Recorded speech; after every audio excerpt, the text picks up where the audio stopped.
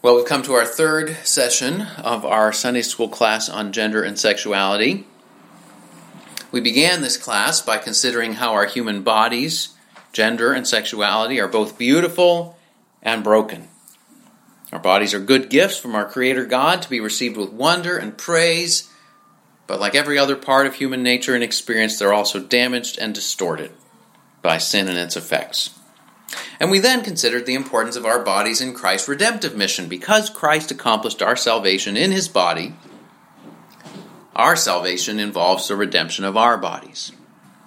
Now, what does that redemption look like, particularly as it's applied to our gender and sexuality? Well, last week we considered God's affirmation of marriage. Marriage not only as a gift of God to the entire human race, but also a covenant sign. A sacred picture of God's faithful and fruitful, exclusive and enduring, and filled with love and wonder, the union that God has established between Him and us, His people. Marriage is intended to point us to the kind of relationship that God is drawing us into for all eternity.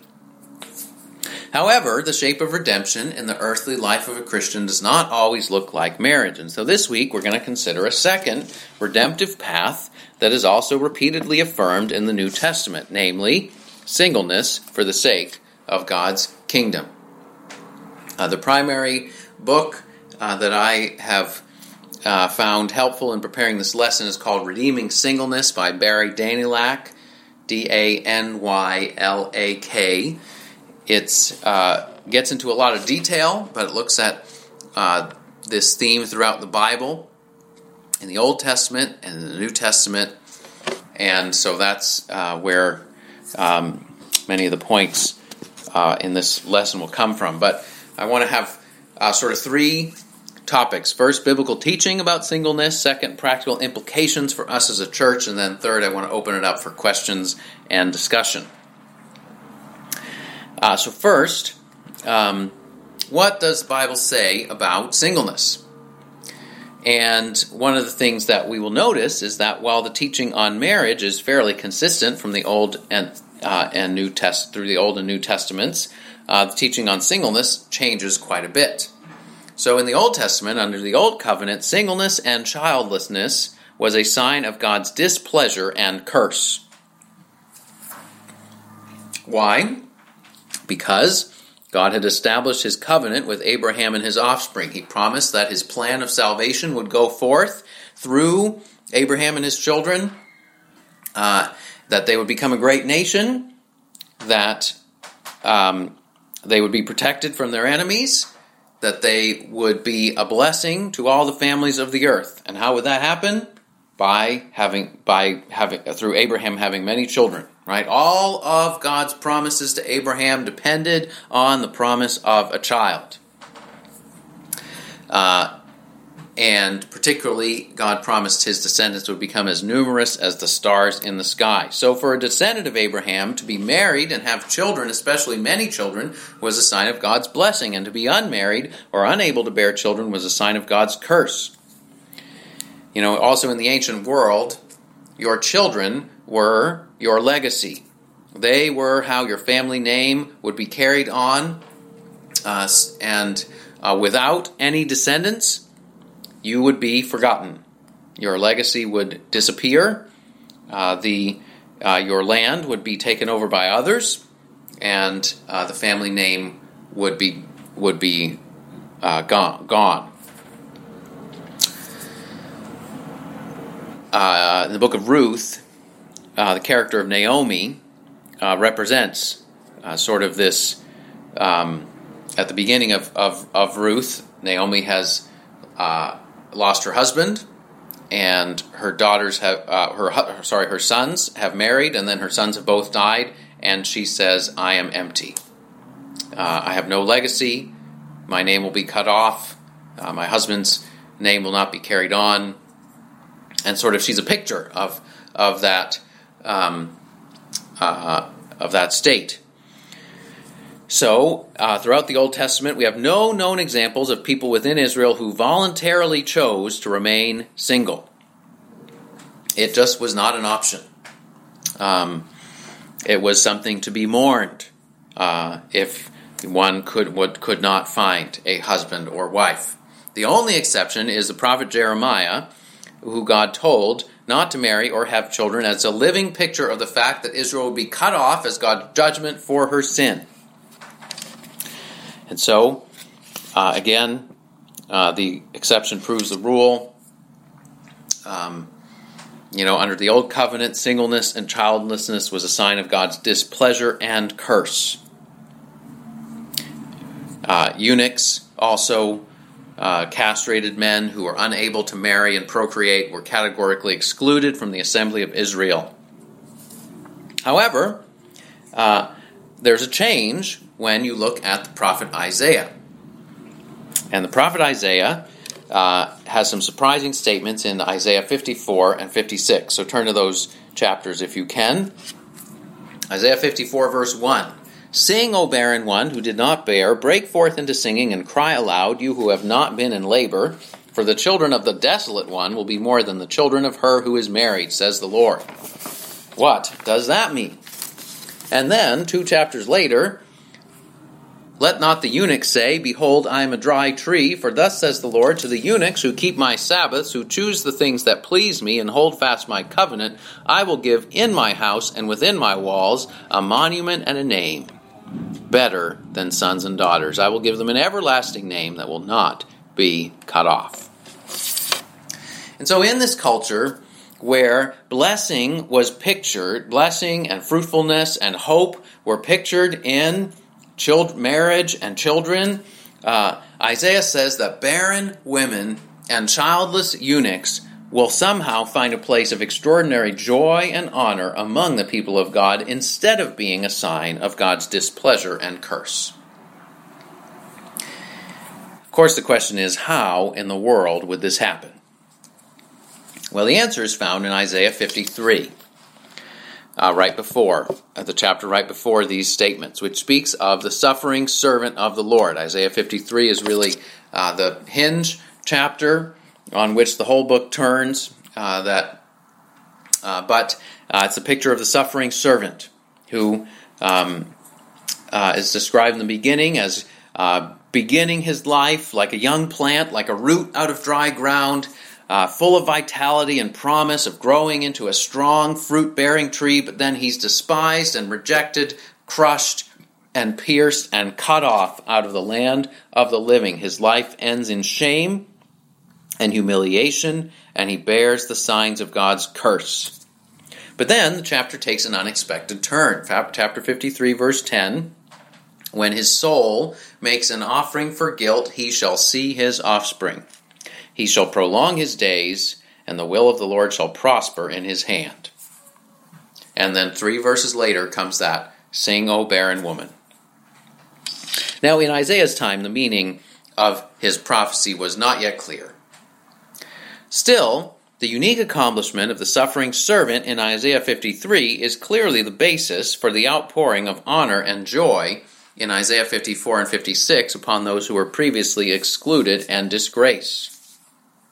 So what does this all mean? Well, today we can see how the words of Isaiah 53 were fulfilled in the person and work of Jesus. Jesus was that suffering servant who embodied the nation of Israel, who was the seed of Abraham.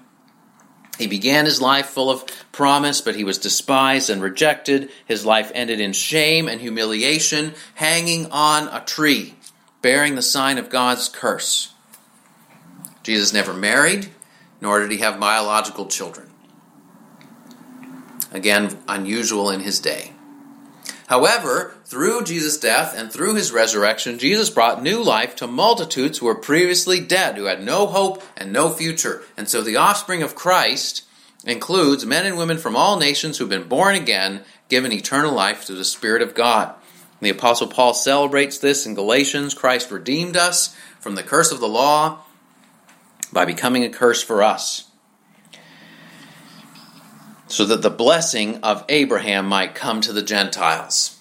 He says, if you belong to Christ, then you're Abraham's offspring, heirs according to the promise. In other words, we become part of God's family in the New Testament, not through physical birth, but through spiritual rebirth. birth. And we see one person who received that honor and joy of being included in God's family through faith in Christ in Acts chapter 8, the Ethiopian eunuch. The Ethiopian eunuch sort of embodied everything that was excluded in the Old Testament. He was a foreigner. He was a eunuch. He had been castrated. He was unable to marry or bear children. His body had been defaced. He had a high status in working for a ruler, but he could never fully be included among the people of God. And yet, he's reading the prophet Isaiah. And guess what chapter he's reading? He's reading chapter 53. And guess what verse he's reading? He's reading the verses about the suffering servant who was humiliated and cut off and had no descendants. And Philip starts running alongside the chariot, and he says, "Hey, you understand what you're reading?" And the eunuch says, "Nope, I don't." And Philip starts right there and tells him the good news about Jesus, and says Jesus was despised and rejected and cut off and excluded and humiliated, so that you could and everyone who believes in him could be included in the new covenant of grace. And so he finally says to Philip, he says, "Look, here's some water. What prevents me from being baptized?" Right? He couldn't have been circumcised. He couldn't have been included in the old covenant that way, but he could be baptized. He could become a full member of the new covenant, and that brought him great joy. And so, because of Christ, under the new covenant, singleness is now a gift from God. Singleness can be an honored calling to service in God's kingdom, something that it was not beforehand. So we see Jesus and Paul both affirm singleness as an honorable calling. Jesus and Paul both affirm marriage and singleness as potential ways of glorifying God in our body. Jesus' words are in Matthew 19. You can turn there. Jesus first begins by talking about God's design for marriage, male and female, from the beginning, and warning against quick and easy divorce and remarriage. And Jesus' disciples reacted to his strong words about divorce because many people had very permissive views about divorce in those days. In fact, one rabbi said that it was permissible for a man to divorce his wife if she burned his dinner. And Jesus certainly was not on board with that. But they say, goodness, if such is the case of a man with his wife, it's better not to marry. Now, the disciples were not seriously thinking that it was better not to marry. They were sort of asking Jesus, wait a minute, do you really mean this? You have to, you're saying that it's necessary to persevere even in a hard marriage, and there's not an easy way out, and marriage isn't always going to be fulfilling. Maybe are you saying it could be even better not to marry? Now Jesus responds to them in chapter 19, verses 10 to 12.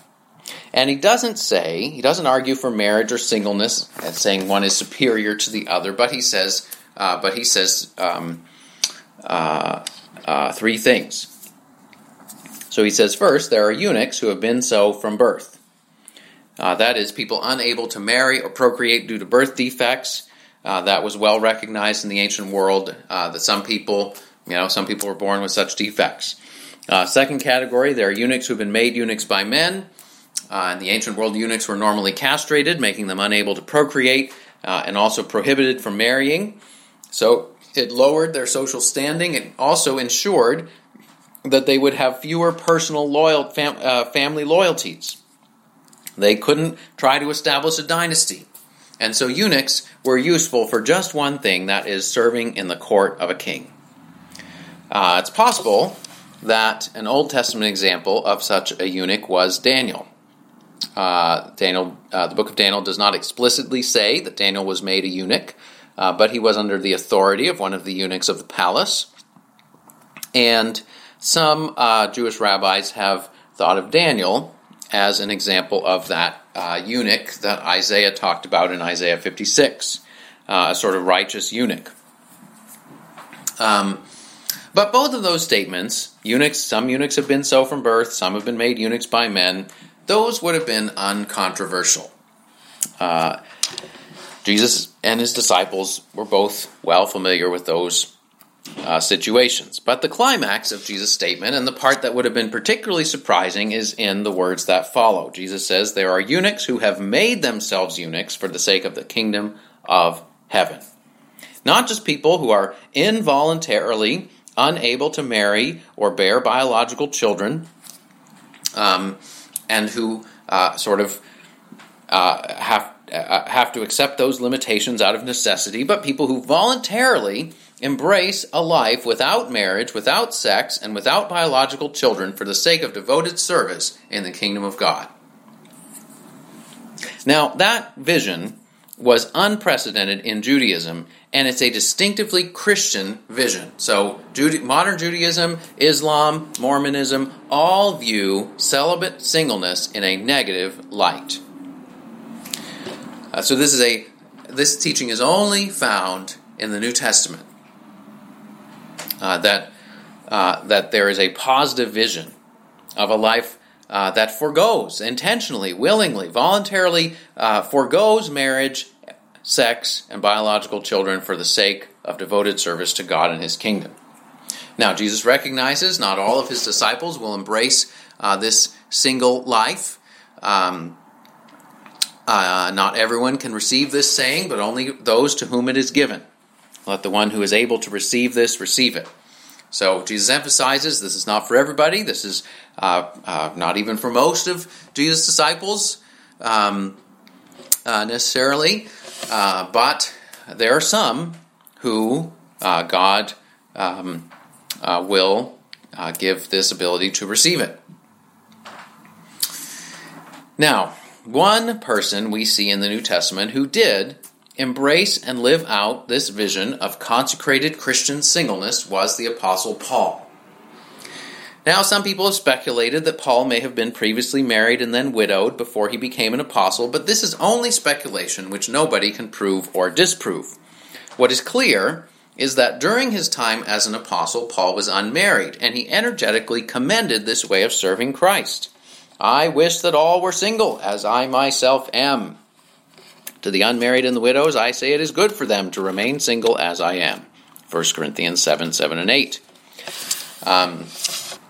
But again, Paul was not disparaging Christian marriage. He said it's a gift from God. He took pains to point out that if a single Christian chooses to marry, it is definitely not a sin to pursue marriage, and in many cases is prudent and wise.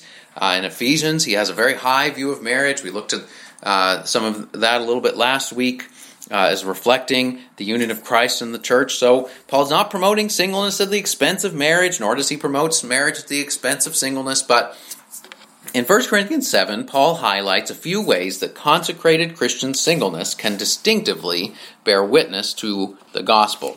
So let me highlight 4 ways that it can. First, singleness can be a way of traveling light in the present world in order to focus on eternal realities. It's a kind of fasting. Christians are all called to fast in one way or another, at one time or another, whether it's from food or other things, other things of this world that are good and given to us by God, and yet for a time we choose to forego them in order to train our desires and focus our desires on God himself and on eternity, on eternal things. And so, in choosing a life of singleness, it is for the sake of kingdom service, one can demonstrate the sufficiency of Christ. Just as many Christians throughout history have embraced a life of simplicity and have intentionally given away large amounts of money, even fortunes. Some have chosen to live in poverty among the poor in order to love people and communicate the gospel to them without the distractions of wealth and materialism. Again, not every Christian is called to that life, but many Christians have embraced that for the sake of God's kingdom and have had a very fruitful life as a result. And have done that in order to focus their affections and their love on Christ. So that leads us to the second thing. It's an opportunity for traveling light in this world. It's an opportunity for undivided devotion to the Lord. Right? The picture of a eunuch in the ancient world was someone whose loyalties were undivided. They were a loyal servant of the king, free from other distractions and loyalties and anxieties. And Paul says, consecrated Christian singleness is an opportunity for undivided devotion to the Lord. Sometimes singleness has been referred to as vacancy for God.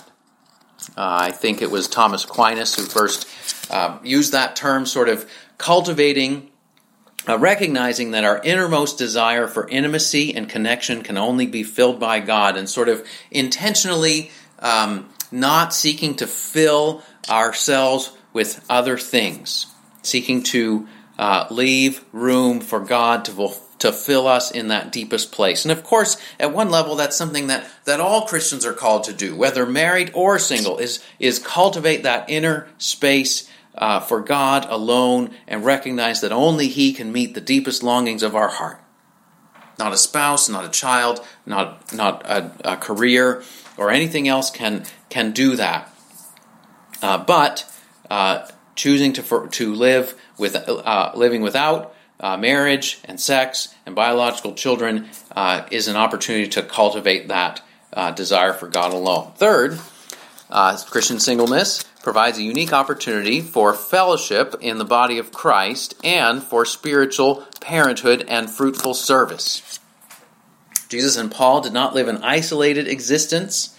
You think of all the people that Jesus interacts with, the homes that he stays in the Gospels. You think of Paul's extensive network of friends and co-workers and traveling companions, all the people that he mentions. If you go to the last chapter of any of Paul's letters, he always mentions several people by name. He did not live an isolated life.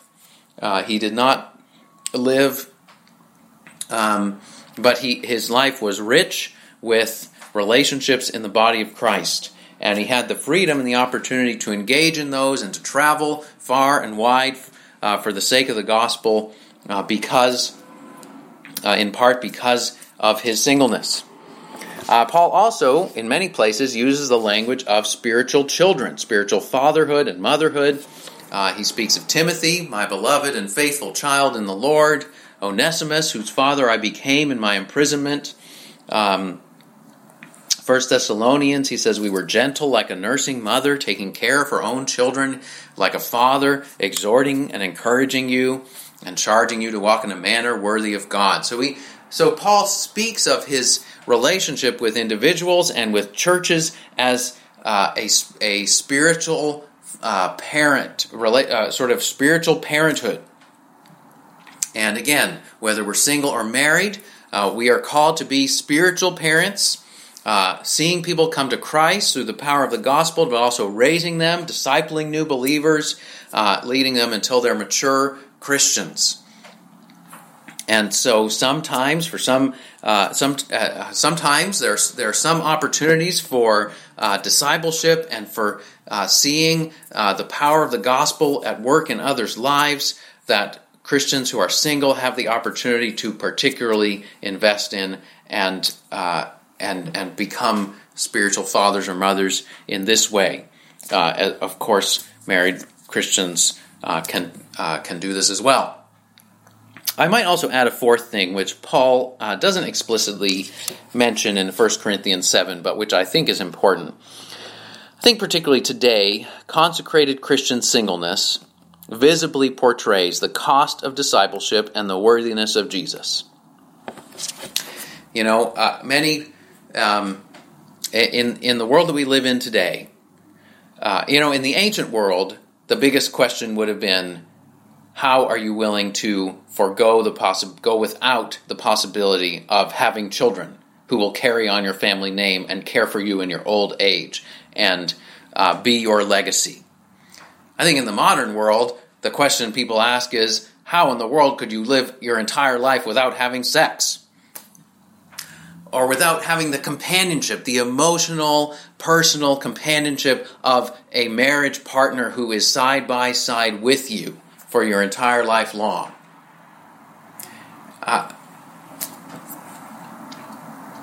And again, whether in the ancient world, which emphasized children, or in the modern world, which emphasizes sexual intimacy and companionate friendship, being willing to forego all of those things for the sake of Christ is a testimony to the worthiness of Christ. And for some, I do not want to trivialize this, that can be a very heavy cross to bear at times for some people. But Jesus did promise that no sacrifice that we make for His sake will ever be unrepaid. That every sacrifice we make for His sake will one day, somehow, in His mercy, be repaid many times over. There is no one who has left house or wife or brothers or parents or children for the sake of the kingdom of God who will not receive many times more in this age and in the age to come eternal life. So today, consecrated Christian singleness can visibly portray the cost of discipleship and the worthiness of Jesus. Now, practically, some practical implications, then we'll open it up to questions.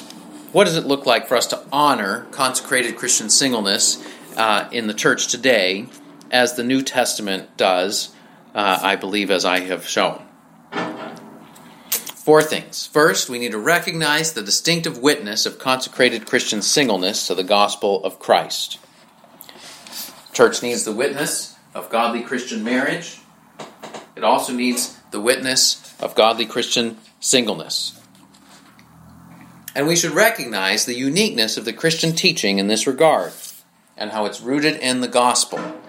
And in the gospel we find our identity, our companionship, our delight, and our legacy even greater than marriage, sex, and children.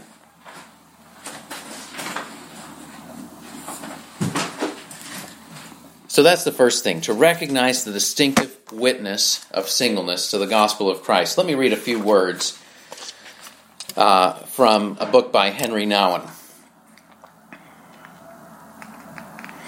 He writes, celibate people are witnesses to married people, but also, together with married people, speak of the presence of God in the world to anyone who searches and listens. In a world so congested and so entangled in conflict and pain, celibates, by their dedication to God in a single lifestyle, and married people, by their dedication to God in a life together, are signs of God's goodness and love in this world. They both ask us, in different ways, to turn to God as the fountain and source of all human relationships. They both say, in different ways, that without giving God the first place in our hearts, we will ultimately fail in the hopeless attempt to fabricate peace and love by ourselves. The celibate speaks of the need to respect the inner sanctum, our inner place for God, at all cost. The married person speaks of the need to base his or her relationships on intimacy first with God. But both speak for the source of all love and for God's presence in the world. Together, they give form to the beauty of the Christian community, and they stand out as signs of hope in a world of alienation and loneliness. So, recognizing the distinctive witness of consecrated Christian singleness and marriage. Second, encouraging consecrated Christian singleness within the church in its various forms. So I think there's at least 3 broad categories that Christian single people can find themselves in. And they're rather different, but they can all fall under this heading. First, some Christians will choose to renounce marriage. Will choose to renounce marriage indefinitely, like the Apostle Paul, and like many missionaries throughout church history. I think of St. Patrick, who took the gospel to Ireland, or Gladys Aylward, missionary in Asia, or Amy Carmichael, and many others. Many have chosen to renounce marriage, sex, and biological children for a lifetime, for the sake of serving Christ in a way they could not as a married person. Now, historically, this has taken various forms, including monasteries, single-sex, usually Christian communities that have an ordered life of prayer and of that have leadership, recognized leadership, and that commit to staying together in one place and often engaging in service together. Now, monasteries sometimes have a bad name in Protestantism, but again, there's some wisdom behind the idea of a community of single people who are committed to living together in the same place for a long time as fellow Christians, as brothers or sisters in Christ, and serving Christ together and sharing a life of prayer together. But it's not only monasteries that have done this. There are many examples of intentional Christian communities, sometimes including only single people, sometimes also including married couples or families who share meals and prayer and work and ministry together. There are some examples of these in inner cities, people who commit to living together and ministering together in particular neighborhoods, or on a less formal basis. What about families sharing holidays with single people? Who are you going to celebrate Thanksgiving or Christmas with? Single people have been involved in a variety of ministries, whether it is adopting orphan children, whether it's mercy ministry, overseas missions. One writer says, "At my former church, there were single women who served as pastoral nurses. They were free to attend at almost any moment the mesh of spiritual and physical needs of congregant shut-ins.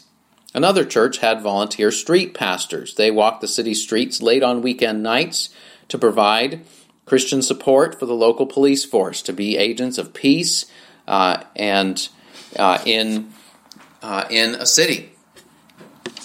So he says, "The eunuch for the kingdom is the one who voluntarily refrains from marriage and family so as to guard his or her freedom for the sake of serving the Lord in whatever way he should call."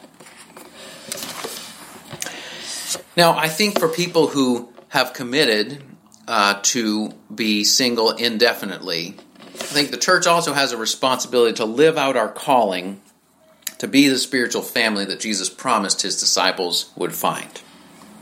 Being single should not mean being isolated and ignored, but rather it should be an opportunity to experience the family of God in a deeper way.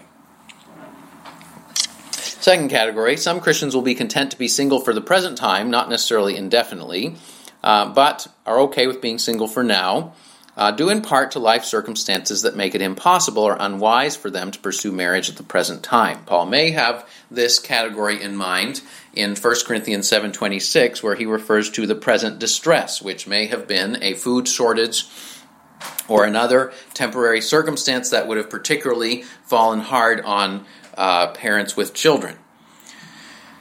So I think as a church, practically, I think we ought to help each other, those who are in the process of discerning whether and how to pursue marriage and how to prioritize major life decisions, whether it's going to grad school or moving overseas or what other things it might be. I think you can be content to be single for the present time and devote that to the Lord, even if it doesn't even if it is not your state for status for the rest of your life. Third category, some Christians really want to get married, but can't presently find a fellow believer of the opposite sex who is willing to marry them. And in this case, singleness can be an unwanted burden and a heavy cross to bear, but it may still be consecrated to God for his glory. As one person wrote, the follower of Christ who lives a life of consecrated Christian singleness, but who nevertheless yearns for a spouse, should recognize that even in that unfulfilled yearning, he or she walks in the footsteps of Jesus, who even now is not finally united with his own bride, the church, but instead waits with passionate and patient longing to be united with us. How do we walk beside each other in the way of the cross and bear each other's burdens for Christ's sake? So third, we've said practically we should recognize the distinctive witness of consecrated Christian singleness, encourage it within the church in its various forms. Third, if you are single, consecrate your singleness to God. Now, there are a lot of reasons motivating people to be single today that are not godly and that are not helpful. And so we want to help each other resist selfish motives and worldly pressures that promote ungodly expressions of singleness. Whether it's just laziness and not taking initiative and remaining immature, or not wanting to be corrected by someone else who's close to you, not wanting to experience that challenge that should come through any intimate, through any good friendship, or certainly any marriage relationship, idolatry of career, negative views or ungodly fears of marriage and children. So we want to resist all those things. None of those things are the motivations that God has that ought to be driving us towards singleness. And if those are part of our motivations, if those sort of are characteristics in our lives, we want to fight against them and seek to be renewed in our minds. But we don't only want to resist those things. We also want to embrace God's calling to kingdom service and joyful community. I think especially if you don't want to be single, it's easy to focus on what God says no to, right? In particular, God says no to sex outside of marriage. But have you considered all the things God has said yes to, and that He's calling you to embrace? Friendships, service opportunities, traveling, extended times of prayer. You know, as a married person, especially as a parent, it's harder to find extended times alone to pray. You can't easily just go away for a few days and pray and be with the Lord, or leave for a few weeks on a missions trip if you have young children at home. There are many things that you as a single person have the freedom to engage in and embrace, and so do that. Finally, I would want to challenge us to engage the large number of single people who don't attend church. Now, for a whole variety of reasons, married folks and parents tend to attend, serve in, give tithe to, and lead in churches much more than single people at this time in the United States. So are we doing all that we can to engage single people with the gospel and to invite them to find their honored place and their purpose in Christ's church?